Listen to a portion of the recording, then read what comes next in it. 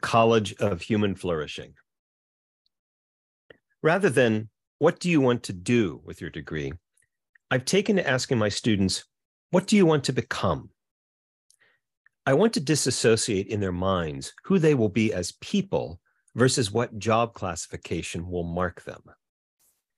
I've gotten out of the habit, when at networking events or dinner parties, of asking people, what do you do?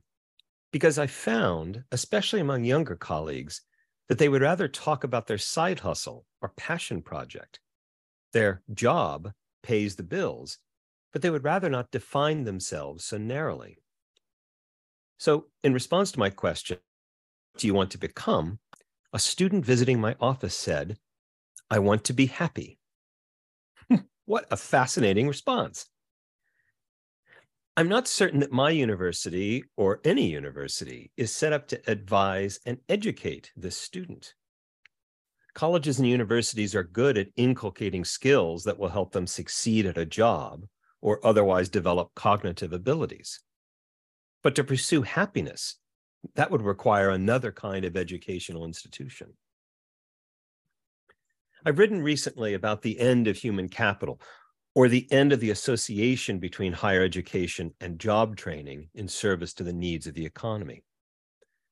There's been an interesting development in economics that posits that a better measure of economic vitality is not GDP per capita, but instead a happiness index. Happiness, flourishing, is often ignored in official statistics and thus rendered invisible and unimportant in determining the health of an economy. Rather than tethering the university to the development of human capital, what if the university instead were in the business of developing happiness? Paul Anand writes for this group of economists who think that human flourishing, rather than growth or enhanced shareholder value, is the central goal of economic life. In this formulation, wealth is reconceptualized as happiness. Higher education in its current form is well developed at generating human capital to satisfy the needs of a knowledge economy. What if we placed human flourishing as the mission and purpose of a college education? How might a college be redesigned to help my student achieve happiness? Thinking of the purpose of a college education in this way is important, especially given that a greater number of students arrive at college today with mental health challenges.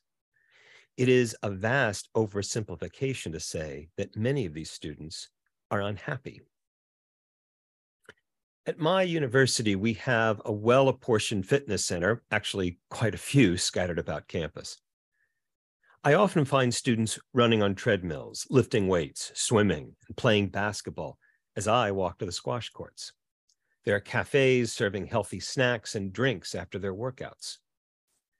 Critics often decry these as unnecessary frills, the climbing wall often held up as an example of the gratuitous luxuries that contribute to the rising costs of higher education.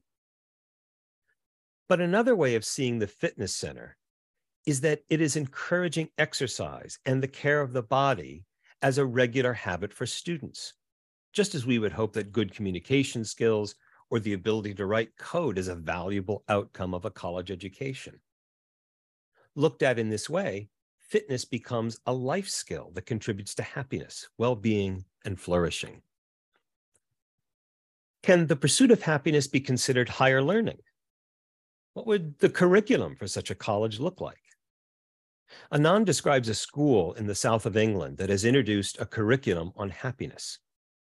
In his words, the new well-being program comprises 6 strands: physical health, positive relationships, perspective related particularly to resilience and thinking for coping with adversity, engagement, the world, particularly sustainability and personal relations to a materialistic world, and finally, meaning and purpose.